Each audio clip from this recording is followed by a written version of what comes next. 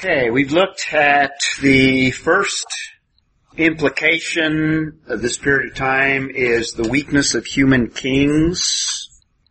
Now, prophets had a very important role in this period of time. And I want to give you kind of an overview of what God is doing with prophets. But in this period of time, God raises up kind of an entire school, if you will, or kind of a whole group of prophets during the period of time of Israel's decline. And just the reminder here, let's take a quick look at this new covenant. We've talked about the Noahic, we've talked about the Abrahamic, and the three elements to it, the seed, the land, and the blessing.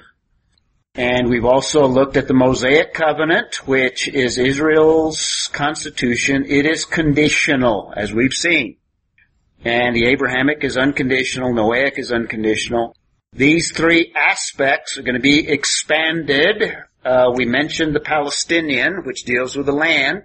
That one has provisions that are unconditional in that Israel will ultimately and finally be in the land in security and never to be displaced. That won't happen till the millennial kingdom. But it also has conditional aspects in that Israel can be cast out of the land if they violate the Mosaic covenant. And if they violate it, they were cast out. That's what we're looking at in this period of destruction. And they also lost the land in 70 AD when they rejected their Messiah. And it's only been recently, since 1948, that they have reestablished themselves in the land. So that's the Palestinian. We also last time looked at the Davidic covenant, which gives more detail concerning the seed aspect, in that the seed is going to go through kings, and they're going to go through David. And remember, it also mentions there's going to be discipline for those kings as well. So that remains one element of the Abrahamic covenant, the blessing aspect, and that is the new covenant. So let's turn and look briefly at it. We don't have a lot of time to develop it in detail. Turn to Jeremiah 31, and let's read just a few verses to get a feel for this new covenant. And this is the last covenant of the Old Testament. We call it the New Covenant.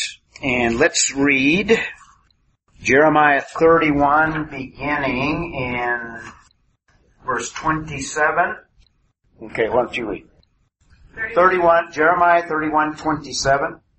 Behold, days are coming, declares the Lord, when I will sow the house of Israel and the house of Judah with the seed of man and with the seed of beast. Keep reading. As I have watched over them to pluck up, to break down, to overthrow, to destroy, and to bring disaster. Okay, that's what we're looking at. The destruction, the disaster part. Keep reading. So I will watch over them to build and to plant, declares the Lord. Okay, there's a future for Israel. In those days they will not say again, the fathers have eaten sour grapes, and the children's teeth are set on edge. But everyone will die for his own iniquity. Each man who eats the sour grapes, his teeth will be set on edge. Okay, so now let's go back. Let's go back to Connie. This kind of gives you a hint that God is going to move in the future. Israel, even though destroyed, even though going into captivity, from the human perspective, it's over, it's done, and there's nothing they can do about it. And humanly speaking, there's nothing they can do to restore themselves. So it's going to take God, by His sovereign grace, to intervene to work himself. Read verse 31, Connie. The time is coming, declares the Lord, when I will make a new covenant. There it is. Israel and the house of Judah. Okay, new covenant. Who is it with? Who are the parties of the covenant? Okay, God. And notice it says Israel, that's the 10 tribes to the north, and Judah, the 2 tribes to the south. And the reason it speaks of both of them, because they're divided. Remember? So we have the parties to the covenant. It would be God and Judah and Israel. Just like Connie said. Let's read on, because it adds a few things in terms of what's going to be involved in this covenant. Well, first of all, let's backtrack a little bit. Let's read 23, and Helen, why don't you read 23 and 24? Thus says the Lord of hosts, the God of Israel, once again they will speak this word in the land of Judah and in its cities when I restore their fortunes. Notice that? When I restore their fortunes. Jeremiah is writing to them. Some portions of Jeremiah are written as they're going into captivity, and some of Jeremiah is written after they are already there. So he's speaking of restoration. Keep reading. The Lord bless you, O abode of righteousness, O holy hill. Judah and all its cities will dwell together in it, the farmer and they who go about with flocks. Okay. There's going to be a restoration, a regathering. Now let's skip, you want to read verse 32 and 33. Not like the covenant that I made with the fathers on the day when I took them by hand to bring them out of the land. My covenant that they broke, though I was their husband, declares the Lord. Okay, stop there for a minute. What is he referring to there? The covenant, what? Makes it crystal clear what covenant he's referring to there. That's the Mosaic covenant. This is the covenant that he made when he brought them out of the land of Egypt. And if that's not clear enough, the covenant which they broke, even though God acted as a husband to them, they were like an unfaithful wife. Okay, now read verse 33. For this is the covenant that I will make with the house of Israel after those days, declares the Lord. I will put my law within them, I will write it on hearts, and I will be their God, and they shall be. Okay, what does that speak of in one word, if you can? National regeneration. Regeneration. Indwelling of the Word of God, a turning, a new heart. And it's dealing with, remember, the parties. It's not talking about individual salvation. It's talking about a national regathering, a regeneration here. So national regeneration, and if you would read 36 and 37, it's going to speak again of world dominance. You want to get that, Mark? 36, 37. These are the stipulations, by the way. A regathering, national regeneration, and read 36, 37. If this fixed order departs from me, for me, declares the Lord, then the offspring of Israel also will cease, being a nation forever. Thus says the Lord, if the heavens above can be measured and the foundations of the earth searched out below, then I will also cast off all the offspring of Israel, for all that they have done, declares the Lord. That is a significant statement. I don't know how to emphasize it. You know what he's saying there? Summarize what he's saying there.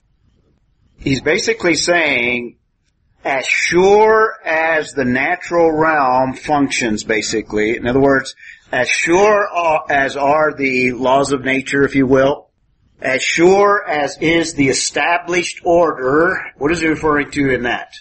That's the Noahic covenant.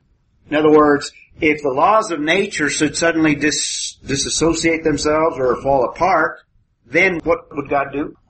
Then he would reject Israel. So he is saying that he's not going to reject Israel, that he's going to stick with Israel as solid as the natural realm, and everybody expects the sun to rise tomorrow. Everybody expects the laws of nature. You expect gravity. So this is a promise that he's not going to suddenly change the the gravitation constant. At least till a later period of time. Yes. Yeah. So what that really means in terms of what he's saying here, that Israel is going to remain. They will remain. And we have other revelation that tells us that they will also be dominant in the world. They will be that kingdom that God ultimately designed. That's future. And the nature of this, it's unconditional. And the sign of it is the blood of the Messiah. And we don't learn that till we get to the New Testament. In 1 Corinthians 11:25 seems to indicate that.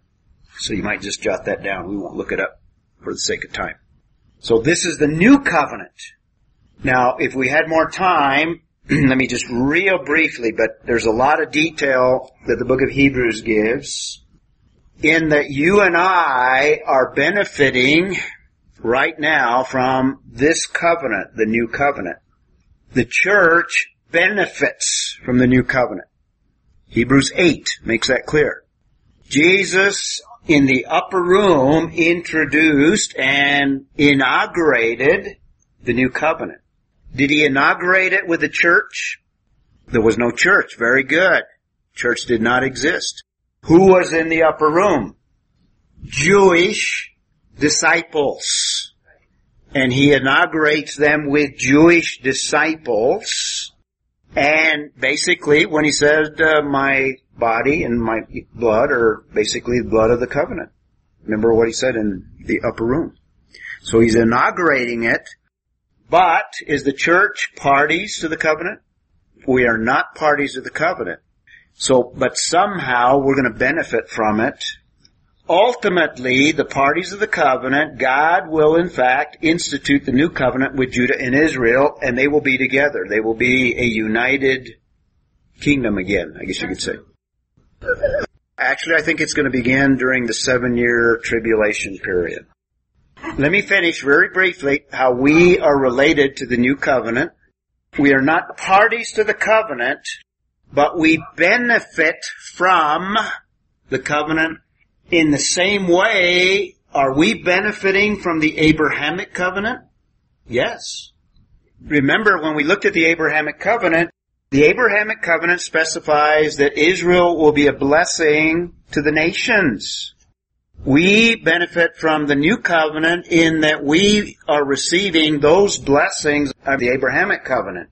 And the blessing aspect through Christ, look up Galatians 3. Let me remind you, we looked at this passage.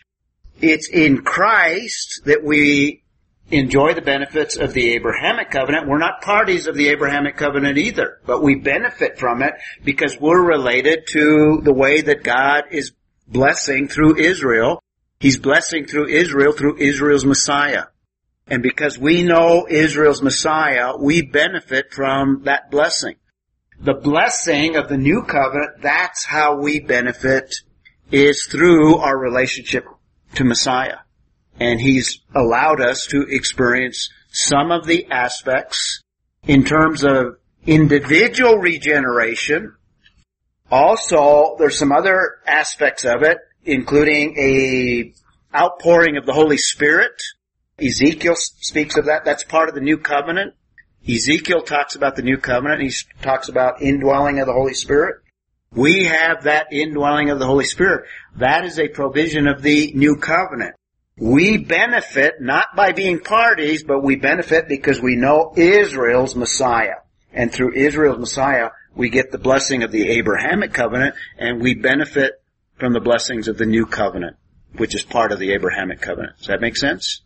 The reason I say all of this is because there's going to be a future time when God fulfills the new covenant with the parties of the covenant. The legal parties, the ones that are written in the contract. That will not take place till the Great Tribulation. And I think God will begin to effect that, and the full benefits of that they'll receive in the millennial kingdom. We have a foretaste of what Israel will receive in the future. So God's not done with Israel yet. So let's take a look more specifically at the role of the prophets in all of this. And by the way, it's the prophets that reveal this new covenant. It's Jeremiah. It's Ezekiel. It's Joel that Joel tells us about the outpouring of the Holy Spirit. Peter quotes Joel in Acts chapter 2 and interprets Pentecost. It is a partial fulfillment of Pentecost. It's the prophets that proclaim God's word, number one. That's their main function. They proclaim God's word in the time in which they lived, and some of them inscripturated Scripture. They proclaim God's word. We saw also they functioned as those that anointed, but they also judged kings. Now, by judging is, what I mean by that is they pronounced condemnation on them. And, for example, Nathan pointed out David's sin, if you remember that. But Samuel anointed Saul. He anointed David. Nathan, another prophet, anointed Solomon. Is that correct, I think? So they anointed, but they also judged kings. And they actually judge kings in the writing of those historical books as well. They sometimes predict outcomes there. Not only did they proclaim God's word, but they're writers of Scripture. Writers of Scripture. Moses proclaimed God's word, and the law is written by Moses, a prophet. So the first 5 books are prophetic in that historical sense. It's Moses that writes them. You could even say Joshua, you could say Judges, you could say 1 Samuel, 2 Samuel, 1st, 2nd Kings. These are written by historical prophets. They are the interpreters and the proclaimers of God's word. And certainly the prophets are the ones that write Isaiah, Jeremiah, Ezekiel, Hosea, all the 12 minor prophets. That's one of their main functions. Scripture comes through the prophets. Similarly, in the New Testament, it's prophets that write the New Testament. These are New Testament prophets. And this is very important. They enforced the covenants. We've been stressing covenants. This is one of their main functions. They were enforcers of God's covenants. And by enforcing God's covenants, one thing they did is they showed that God is faithful in history. So God's faithfulness in history. God honors His part of the covenant. And in fact, when He intervenes to discipline, that's part of what is in the covenant, part of the Davidic covenant. So if God didn't discipline Israel, He would have been violating His very own covenant. So He must discipline. This is one of the main things that the Bible, from start to finish, shows, is that God is faithful in history.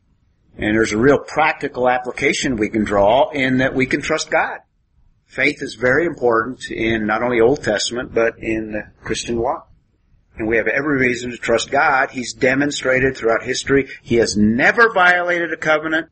He has never failed in fulfilling what He has said He was going to do. Now, there's some promises that are yet future that He hasn't fulfilled yet, but of the things that have transpired, He has never been unfaithful.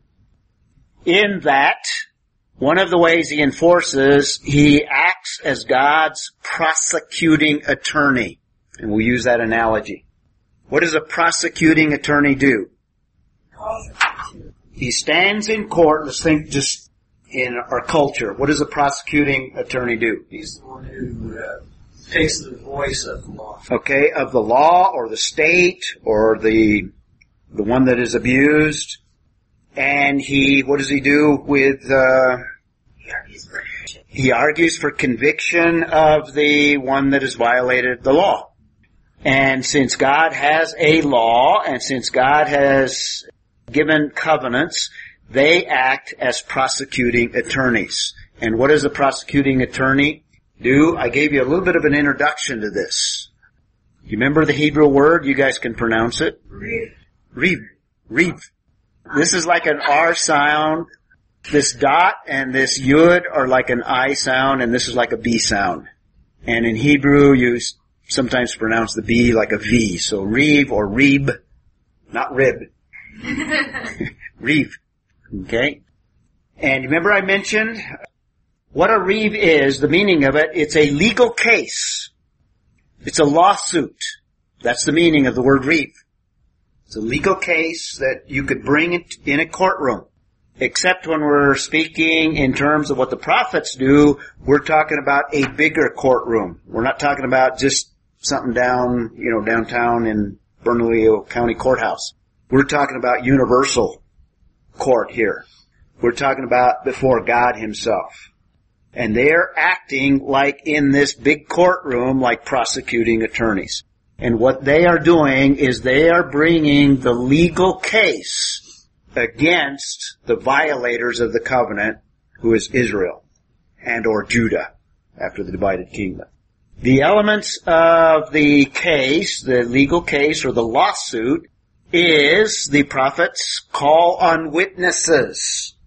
Just like a prosecuting attorney would bring evidence against the one that is convicted and bring witnesses. In other words, who has observed the crime? Bring them in, let them testify. That's the same as being an advisor, right, the attorney? Because they did advise the kings when they were wrong or they were asked. Yeah, they call them counselors. Ask them something, they Mhm. advise. Yeah, they had various functions, but we're talking primarily here of prosecuting attorney functions. So they call on witnesses. They bring an indictment. In other words, these are the things that you have violated in the covenant. And another thing they do is they pronounce judgment. So this would be like Nathan with David. Yes. Bathsheba. Yes. An indictment and then the judgment. And Nathan, in fact, did condemn David and even pronounced some consequences. Those are the elements. Here are some clear examples in scriptures. We looked at the Micah 6 passage. We didn't read all of them, but this is a clear reeve proceeding. Micah 6, 1 through 15. Isaiah 1, 2 through 25. This is how Isaiah begins his book. And it's somewhat of an introduction to the whole book. The whole book is like an expansion of this court proceeding. And we have another clear example in Hosea 4, 1 through 3. Let's go back to the Micah passage real quickly, and let me remind you of what we said there. That's probably the clearest one of the three. Somebody else look up the Isaiah one. We'll just read it real quickly, but let's see, where did we leave off? Look up the Micah one, Randy, and we'll have Loretta look up the Isaiah one. The Isaiah one. Okay, start reading, Randy. Hear ye now what the Lord says. Okay, listen to what the Lord says. The prophets are not bringing this case out of the blue. They're not doing it on their own. This is what the Lord says. This is a case that God brings. He is using them as prosecuting attorneys. They're His spokesman. Keep reading. Arise, contend thou before the mountains, and let the hills hear your voice. Who are they? The hills, the mountains. Witnesses. In other words, all of creation knows what Israel has done. Hear ye, O mountains, the Lord's controversy, and ye strong foundations of the earth. The New American Standard translates, listen, you mountains, to the indictment of the Lord. Indictment. Read it again. Hear ye, O mountains, the Lord's controversy, and ye strong foundations of the earth. For the Lord has a controversy with people, and he with Israel. Okay, see the word controversy? The Lord has a reeve. The Lord has a case. The Lord is bringing a lawsuit. There's the word. And we saw the indictment. Keep reading. O my people, what have I done unto you? And wherein have I wearied you? Testify against me. For I brought you up out of the land of Egypt. There's Egypt again. Keep reading. And redeemed you out of the house of servants. And I sent before you Moses, Aaron, and... In other words, they have no basis.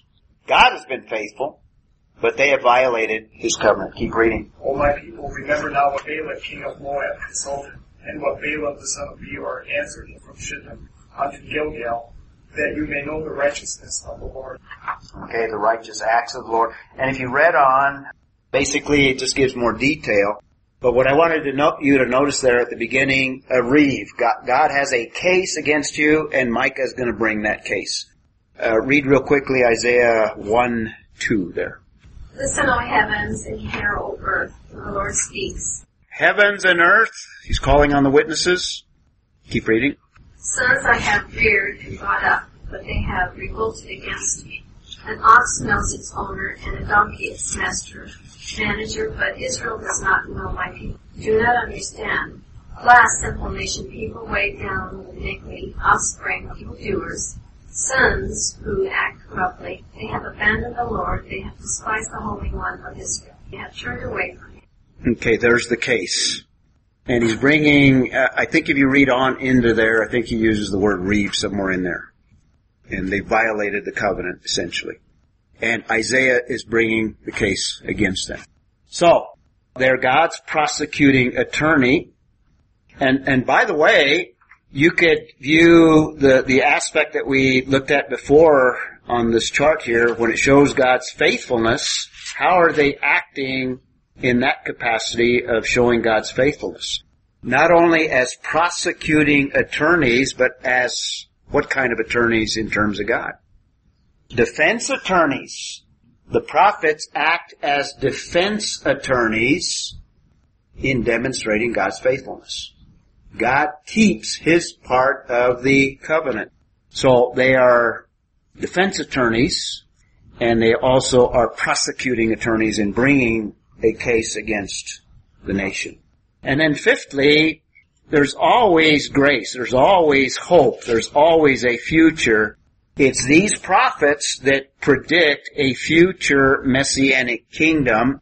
And the ones that are the clearest are the ones that are speaking during the darkest time of Israel. And they predict that Messiah will come, and Messiah will bring a regathering. Messiah will bring regeneration. Messiah will establish the kingdom that has now been destroyed, and it'll be a glorious kingdom. And the prophets continually predict a messianic kingdom in the future. So those are the main functions or main role of prophets. They proclaim God's word to that generation. Secondly, they anointed and judged the kings of their generation. They enforced the covenants, and they enforced covenants by acting as defense attorneys, showing God's faithfulness in history. Secondly, they acted as prosecuting attorneys in showing that Israel is guilty by virtue of their violation of the covenants. And they also predict a future messianic kingdom. That's the role of the prophets of the Old Testament and their main function. So God spoke to them ahead of time of the section of which would come. It's not clear how it happened.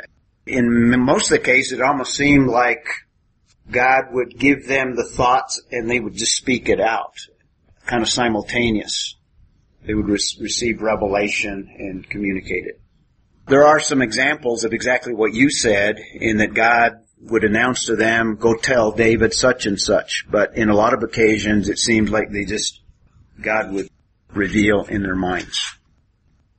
So we've looked at the united kingdom. This is the high point of all of Israel's history.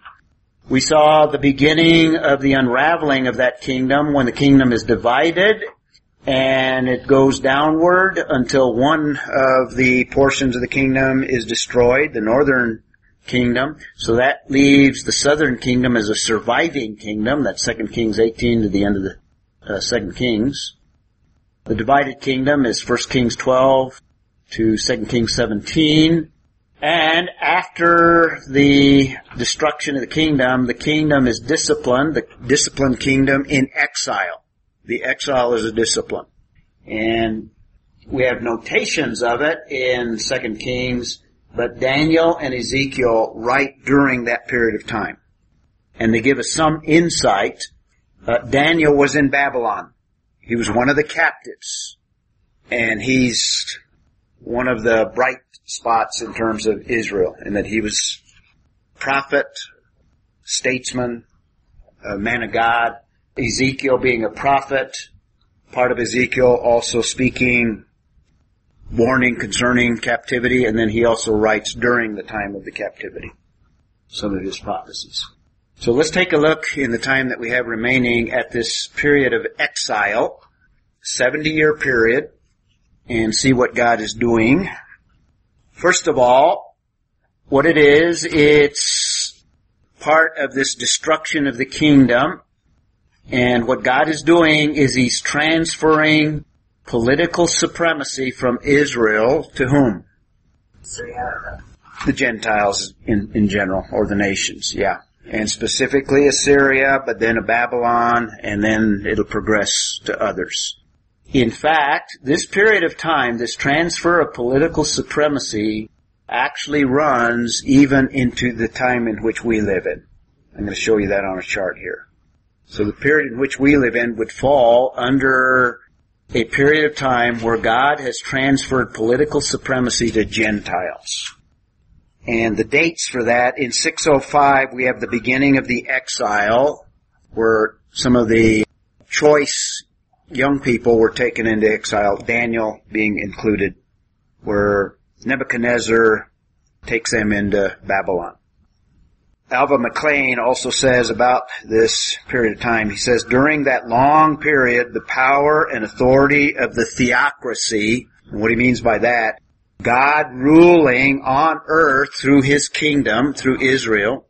So he says the authority of theocracy was never in question. No nation, regardless of its size or strength, could stand successfully against Israel as long as that people followed the will of its divine king.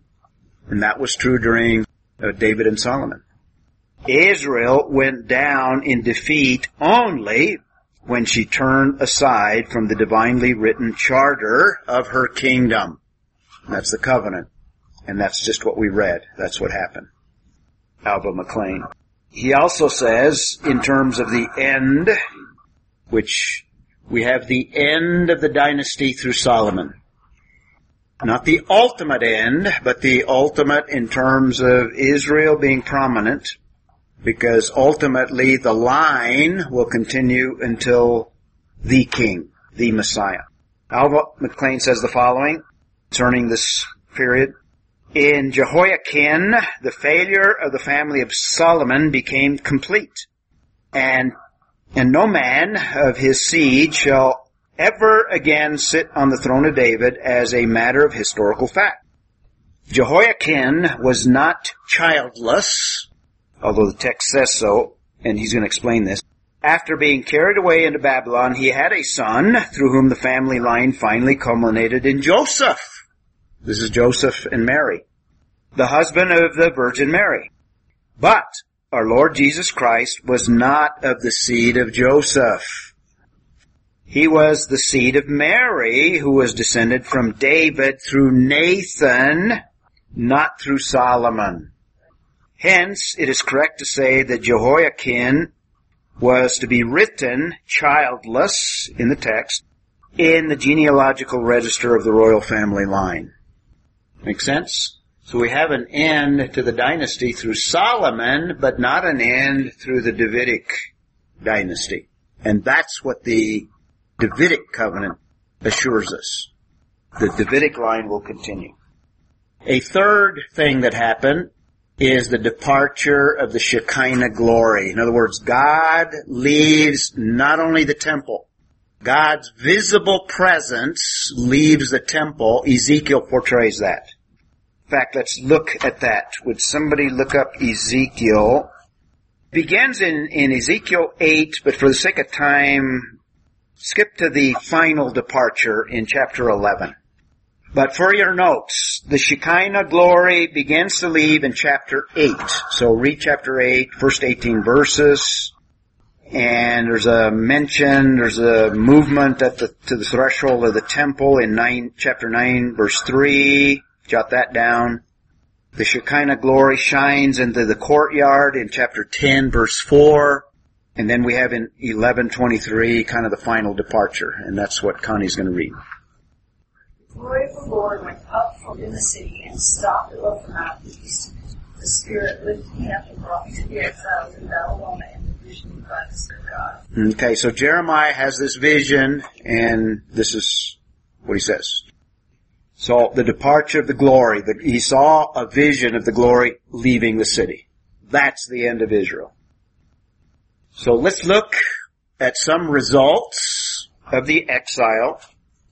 And these results are very, very interesting. The most obvious, obviously, and the first thing is the destruction of God's kingdom. That earthly manifestation through the nation of Israel, that's the only part. Ultimately, God's kingdom is never destroyed, because God is always sovereign. But what we're talking about here is the destruction of that earthly kingdom. Secondly, Israel is purged of idolatry. They don't have a problem with idolatry in later history. They had a problem even right after they left Egypt, all the way to the destruction of the kingdom. In fact, the kingdom was destroyed because of idolatry. They were cured of that. The discipline was effective in terms of idolatry. Thirdly, and this is what I was alluding to earlier, is started what Jesus describes as the times of the Gentiles. Little phrase there. The times of the Gentiles. There's a shift in world history here, and it begins with the exile. God intended to use the nation of Israel as a theocracy where He would rule through His delegated nation, delegated authority through the nation. That is interrupted, and God introduces a times when Gentiles will dominate. And ever since that period of time, Gentile kingdoms have dominated world history. See what I mean? The Bible gives us world history here. It's the beginning of the times of the Gentiles. So right around that 605 period of time, we have the rise of Babylon, and Babylon takes the nation of Israel into captivity. What happens to Babylon? Like Linda says, they got eaten up by M&P, Medo-Persia. Remember that? In fact, Daniel in Babylon predicts all of this world history. He predicts the rest of world history. So if you were living in the time of Daniel, you could have known the rest of world history. And what happens to the Medo-Persians? Who were they eaten up by? No. Greece. Remember Alexander the Great? Yeah. All right. So we have Babylon, we have Medo-Persia. These have been the dominant forces and kingdoms of the world since the exile. And what happened to Greece? Okay, we have Rome. All right. And this is the time frame where Messiah came. And we'll talk about more about that next week, Lord willing. And then as Linda says, there's kind of otherwise I'd have to extend my chart off onto the wall there. So there's going to be a period of time after the first century, the period in which we are living in, and Israel is not dominant, and the Bible predicts what? In that same vision that Connie was alluding to, the image that Nebuchadnezzar saw. Something of a new Roman or a revived Roman Empire, so all represented with the same color here. That's at the end of the age. And they will be dominant in that final 7-year period. So we have Gentile empires, Gentile rulership. And if you look at the specific words, this is the Hebrew word, and all of you can pronounce that, right? Very good. Goyim. Yeah, you got it. Did you get it, Connie? Yeah. See, that's a G, that little G with a little dot there, and this is an O. The dot up here is an O. Remember, you ought to remember this in Reeve, the dot and the Yud. So it's Goyim. This is an M. And an Im in Hebrew, you've already learned this. Plural, so that means more than one. And it can be translated Gentiles. And also it can be translated nations. It refers to nations. And correspondingly in Greek, all of you can pronounce that one. What's that? No, that's an N. That's like an N. Ethnos. Ethnos. Where we get the word ethnic or ethnology or those sort of things. It's the identical meaning as the Old Testament Goyim. It's Gentiles or nations. Nations have an important part in the plan of God. One more chart, kind of a summary of biblical history from beginning, in the beginning, in other words, from eternity past to eternity future. We have the origin of Israel. That's what we've looked at. That's essentially the book of Genesis. We looked at the emerging of Israel. That's Exodus, Numbers, Joshua, Judges. And then we had the kingdom of Israel. That begins 1st and 2nd Samuel and 1st and 2nd Kings. I don't have the destruction, but the destruction takes place and we'll have a regathering. But we have a times of the Gentiles that begins with the destruction of Israel, and that will extend all the way to this arrow that is pointing down right there, and that arrow represents what? Second coming of Christ. We are living in the times of the Gentiles, where Gentile nations and kingdoms are dominant, and Israel is kind of on the sideline. Beginning with the end of the times of the Gentiles, in that 7-year period of time, God is going to raise up Israel again. And Israel will be prominent in the kingdom. And this is the ultimate and future kingdom. That's world history. That's where world history is headed. Look all this up in your UNM world history book and see if it elaborates on it for more detail. And we came to the point last time where I was going to give you the foundation of the nations that we've looked at portions of before. And we said, number one, it's rooted in God's purposes. Nations don't come about as a result of evolution. And the purposes of God go all the way back even to Genesis 1, where God intended man to rule. And one of the ways that man rules on the earth is through government. and through entities that he designed actually in terms of nations. We also said that the nations actually came about as a result of God's judgment. That's at Babel, where God scattered the peoples. God intended that they do it voluntarily, and they did the very opposite. They gathered together to make a name for themselves, built a tower, and basically did the very opposite of what God intended as revealed to Noah and initially revealed to Adam.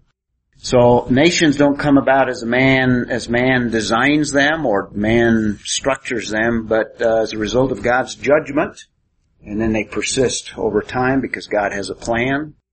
Thirdly, and this is where we left off, they are under the sovereign control of God himself, under God's sovereignty. So they will not go beyond any boundaries that God has set for the nations.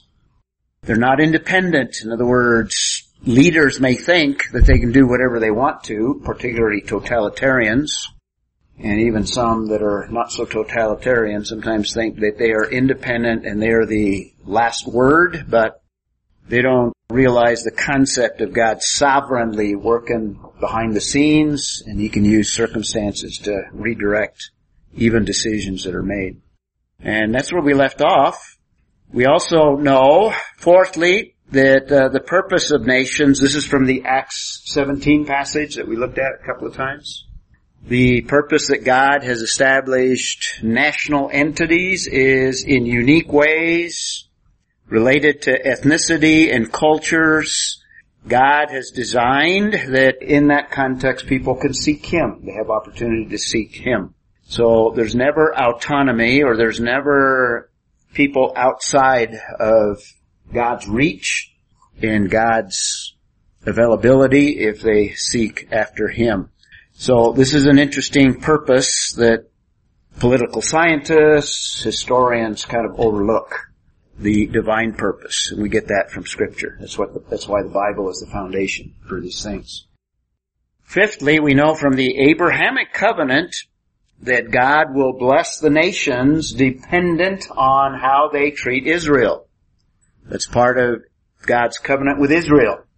So they are blessed through the nation of Israel, not as a result of their efforts, not as a result of materialism or prosperity or things that they devise, but based on their treatment of Israel, which our country, we're in a very precarious situation with the leadership that we have now. Or the leadership of our country is basically rejecting Israel. And there's consequences based on Abrahamic covenant. Number 6, another thing that God does with the nations, another purpose or design for the nations, is they are for the discipline of Israel, and God will use them and has used the nations throughout history to discipline Israel. From the very beginning, in Egypt, God used the Egyptian empire to form the people of Israel and to unite them as a people. God drew them out or brought them out. And we also saw that as Israel was rebellious during the period of the Judges, God used the Canaanites and surrounding nations to discipline Israel. And then towards the end of their history, God used the Assyrians to discipline the northern kingdom, and then the Babylonians, the southern kingdom. So when you look at anti-Semitism and ill treatment of Jews, it's not just anti-Semitism. Part of it is God's discipline. Part of it is God's discipline. Now, from God's perspective, in terms of people that are anti-Semitic, they will come under judgment for their anti-Semitism, but God can use that anti-Semitism as his judgment for the nation of Israel, and he has done that historically. And if you question that idea, just study the book of Habakkuk, which that's kind of the main issue of that prophet. Number 7. Also, in the church age, God has made available the gospel message. And Jesus' great commission is that the church go where? To all nations and preach the gospel. So that's part of the purpose of God, of people being able to seek God. God also sends his message to the nations. So in the church age, not that it was not available before, but people could come through Israel to God, but now very definitely we have a great commission that sends believers out to the nations. So God has not rejected the nations. They have a part in his plan. And we will see, if we would study the New Testament and other parts of Scripture, that the nations have a part in the kingdom. And actually the prophets predict this. The nations are in the kingdom and specifically called Gentiles, or in the Hebrew, Goyim, and the context of some of those passages refers to the nations. So the nations will participate in the kingdom. Now only believing people, I guess, will enter the kingdom, but they will enter from all of the nations. And we see that in the New Testament in one of the parables of Jesus in Matthew chapter 25. So the idea of globalism is man's idea. God intends to even preserve nations in the millennial kingdom. So globalism is a man-made idea of organizing that comes from Babel. It's basically a Babel theology, if you will. And finally, in the eternal state, number 9 here, in terms of major elements of the nations, they're glorified in eternity. In other words, they're not obliterated, they're not destroyed, which means that people of whatever background, they maintain something of their identity, even in eternity. And in Revelation chapter 21, there's 2 verses at the end of that chapter that refer to the nations. And in that context, it's talking about the eternal state, or heaven, as we commonly refer to. And specifically, it talks about the nations. And then there's another verse in chapter 22, which is the same context. So the nations are identified even in the eternal state. So if you are Ukrainian now, you will maintain a Ukrainian identity. And as a believer, all that richness of all of the ethnicity, of all backgrounds, of all peoples, will still be evident even in the eternal state, it seems to indicate, because it identifies nations, and certainly in the millennial kingdom. Will I be Irish or American? You will be Irish American. You'll be both. You will maintain your Linda identity. You'll be just as weird in the eternal state as you are right now. Yes. And we'll all look forward. That'll be part of the joy of enjoying eternity, is to have ongoing fellowship with Linda. All right. Make sense? So, some of the results, we looked at the destruction of God's kingdom. This is what the exile does. We saw, to large extent, the purging of idolatry. And Connie is right, it's not entirely eliminated, but in large measure, the children of Israel don't have a major problem with idolatry after the exile. And it is the beginning of the times of the Gentiles. Now, Jesus is the one that kind of coins that phrase, but we can see that concept. The idea of the times of the Gentiles is that beginning with the destruction of Israel, beginning with the exile, God now allows Gentile nations, Gentile powers, to dominate the world scene. He intended that Israel would be dominant. Israel failed. Israel was destroyed in terms of a national entity. Not annihilated, because God will bring them back. In fact, that's what we'll look at later on today. But it begins this period we describe as the times of the Gentiles. Another thing that is very important as a result of the exile, as a result of that, is what Jews describe, but also others describe as the diaspora. What does that word mean? Dispersion of the nation of Israel throughout the world. God is going to use that, because what that's going to do, and I'm going to develop this a little bit more, with Jews all over the world now, rather than just simply in Israel, now what situation do you have before us? You have Jews with the Word of God, with God's revelation spread throughout the world. Now God intended that the nation be a missionary nation and do this, and they did not. That's part of their failure. But now in exile, God scatters them, just like He scattered the peoples at Babel. And they took the Word of God with them wherever they went.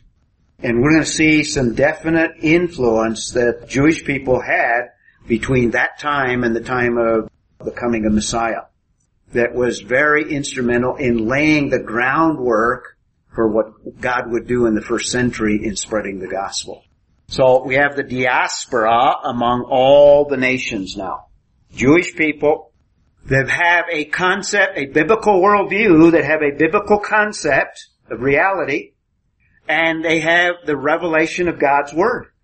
And they will have an impact on the peoples that they have contact with. Not so important, but also an element that began during this period of time is a new kind of literature that is described as apocalyptic literature. Apocalyptic literature. And what I mean by that is apocalyptic literature is literature that is predominantly full of visions, a lot of imagery, a lot of angelic revelation, and sometimes angelic interpretation. Books like the book of Daniel, where Nebuchadnezzar has these visions and Daniel interprets them. Daniel has some visions as well, and to some extent he interprets them. You would consider the book of Revelation in the New Testament apocalyptic in large measure as well. So Daniel, portions of Ezekiel, those kinds of passages would be apocalyptic. Zechariah, portions of Zechariah would be apocalyptic. And basically what they do is they assure believers that the kingdom of men will not ultimately triumph, even though in the times of the Gentiles, it appears that the Gentiles are now dominant and God's people are diminished. Apocalyptic literature gives a biblical perspective in that ultimately Israel will be restored. Ultimately, God will have the final say. God's kingdom will come. And these Gentile nations, the kingdom of man, will not triumph. God will triumph. Another purpose is that the present suffering of believers will not go on forever. It's going to come to an end. The exile has a finite period of time, and even Jews in a precarious situation after the exile, they will not continue to suffer. That'll come to an end. And apocalyptic literature gives you that real positive outlook. Yep. What was the first? That was the second one about suffering will not continue. What was the first? Well, the first one is that the kingdom of man will not ultimately triumph. A third purpose is that final judgment upon the world system will in fact come. There'll be a final, ultimate judgment. These are elements of apocalyptic literature. And a sixth result of the exile, it's interesting that during this period of time, there's the rise of the major world religions and probably the rise of philosophy amongst the Greek cultures. And these are probably the result of the diaspora among all nations. Because when the Word of God is proclaimed, the enemy will always counterfeit it and give substitutes to it. So during that period of time, we have the rise of major world religions. For example, Zoroastrianism. During this period of time, during the exile, this comes about. It's not coincidental. I think it's as a result of a vacuum of spirituality, but it's also as a result of the satanic world giving an alternative to the Jewish concept of what God is all about, what reality is all about, what a biblical worldview is all about. Also during that period of time, we have Buddhism arises. Buddhism. We also have Hinduism. These all come within a very short period of time. How short? 70 years during that exile. Taoism arises. Confucianism. You should say That's probably close, yeah. And you could include legalistic Judaism, which is unbiblical and is kind of a substitute for biblical Judaism, I guess you could say. This is the Judaism that Jesus had a conflict with in the first century. All of these came about during that period of time. Blaise Pascal, French mathematician, by the way, he says the following: as his gospel, now he's referring to the Bible basically, as his gospel was to be believed by all the world, it was not only necessary that there should be prophecies to make it believed, but that these prophecies should exist throughout the whole world. Now he's talking about the Jews in diaspora. That these prophecies should be known throughout the whole world. And then he concludes, in order to make it embraced by the whole world. But instead, what man does is he rejects the truth and he substitutes a lie. And during this period of time, several major world religions come about. Mm-hmm. Legalistic Judaism, what is that? That's basically the Pharisaic teachings of the first century. Teachings of the Sadducees, of the first, the Judaism that existed in the first century. It's not biblical. More based on tradition. Jesus confronts them. Could you say that it was anything that rejected the work of Jesus Christ, grace, within the Judaic system? Yeah, it was more legalistic rather than grace-oriented and biblical-oriented even. Right. Yeah, there's lots of grace in the Old Testament. Another writer by the name of Robert Brow says the following. In the 6th century BC, there was a tidal wave of revolt against priestcraft of the ancient world. Now he's talking about paganism. So there's a reaction against basically ancient paganism in this vacuum. He goes on. This wave shattered the power of the old religions, though their cults continue to exist as backwaters for centuries. 7 world religions appeared within 50 years of each other, and all continue to this day. And he's referring to these that we've outlined. We'll start here, and we'll complete this period of time, and hopefully we might even complete the course, who knows. No promises. Just a reminder here, Israel's king still disciplines. Be warned, be careful. Okay. Marcy, we want you to close for us. Gracious and merciful Father, I thank you for creating us in the manner you have so that we can glorify you through our actions, through our thoughts, through our behaviors. Thank you for providing us with brain and intellect to take in all of your wonder and your fabulousness. I thank you for the commitment of each and every person that is here to come and to learn about you, for Ray, for taking time to share his knowledge, and I thank you for working through him to enlighten us in your love and your kindness, your will, and your plan to us. I pray that you would be each of us as we go our separate ways, and I pray that you bring us together soon to continue the study of you, your world, your history. For that is precious. Amen.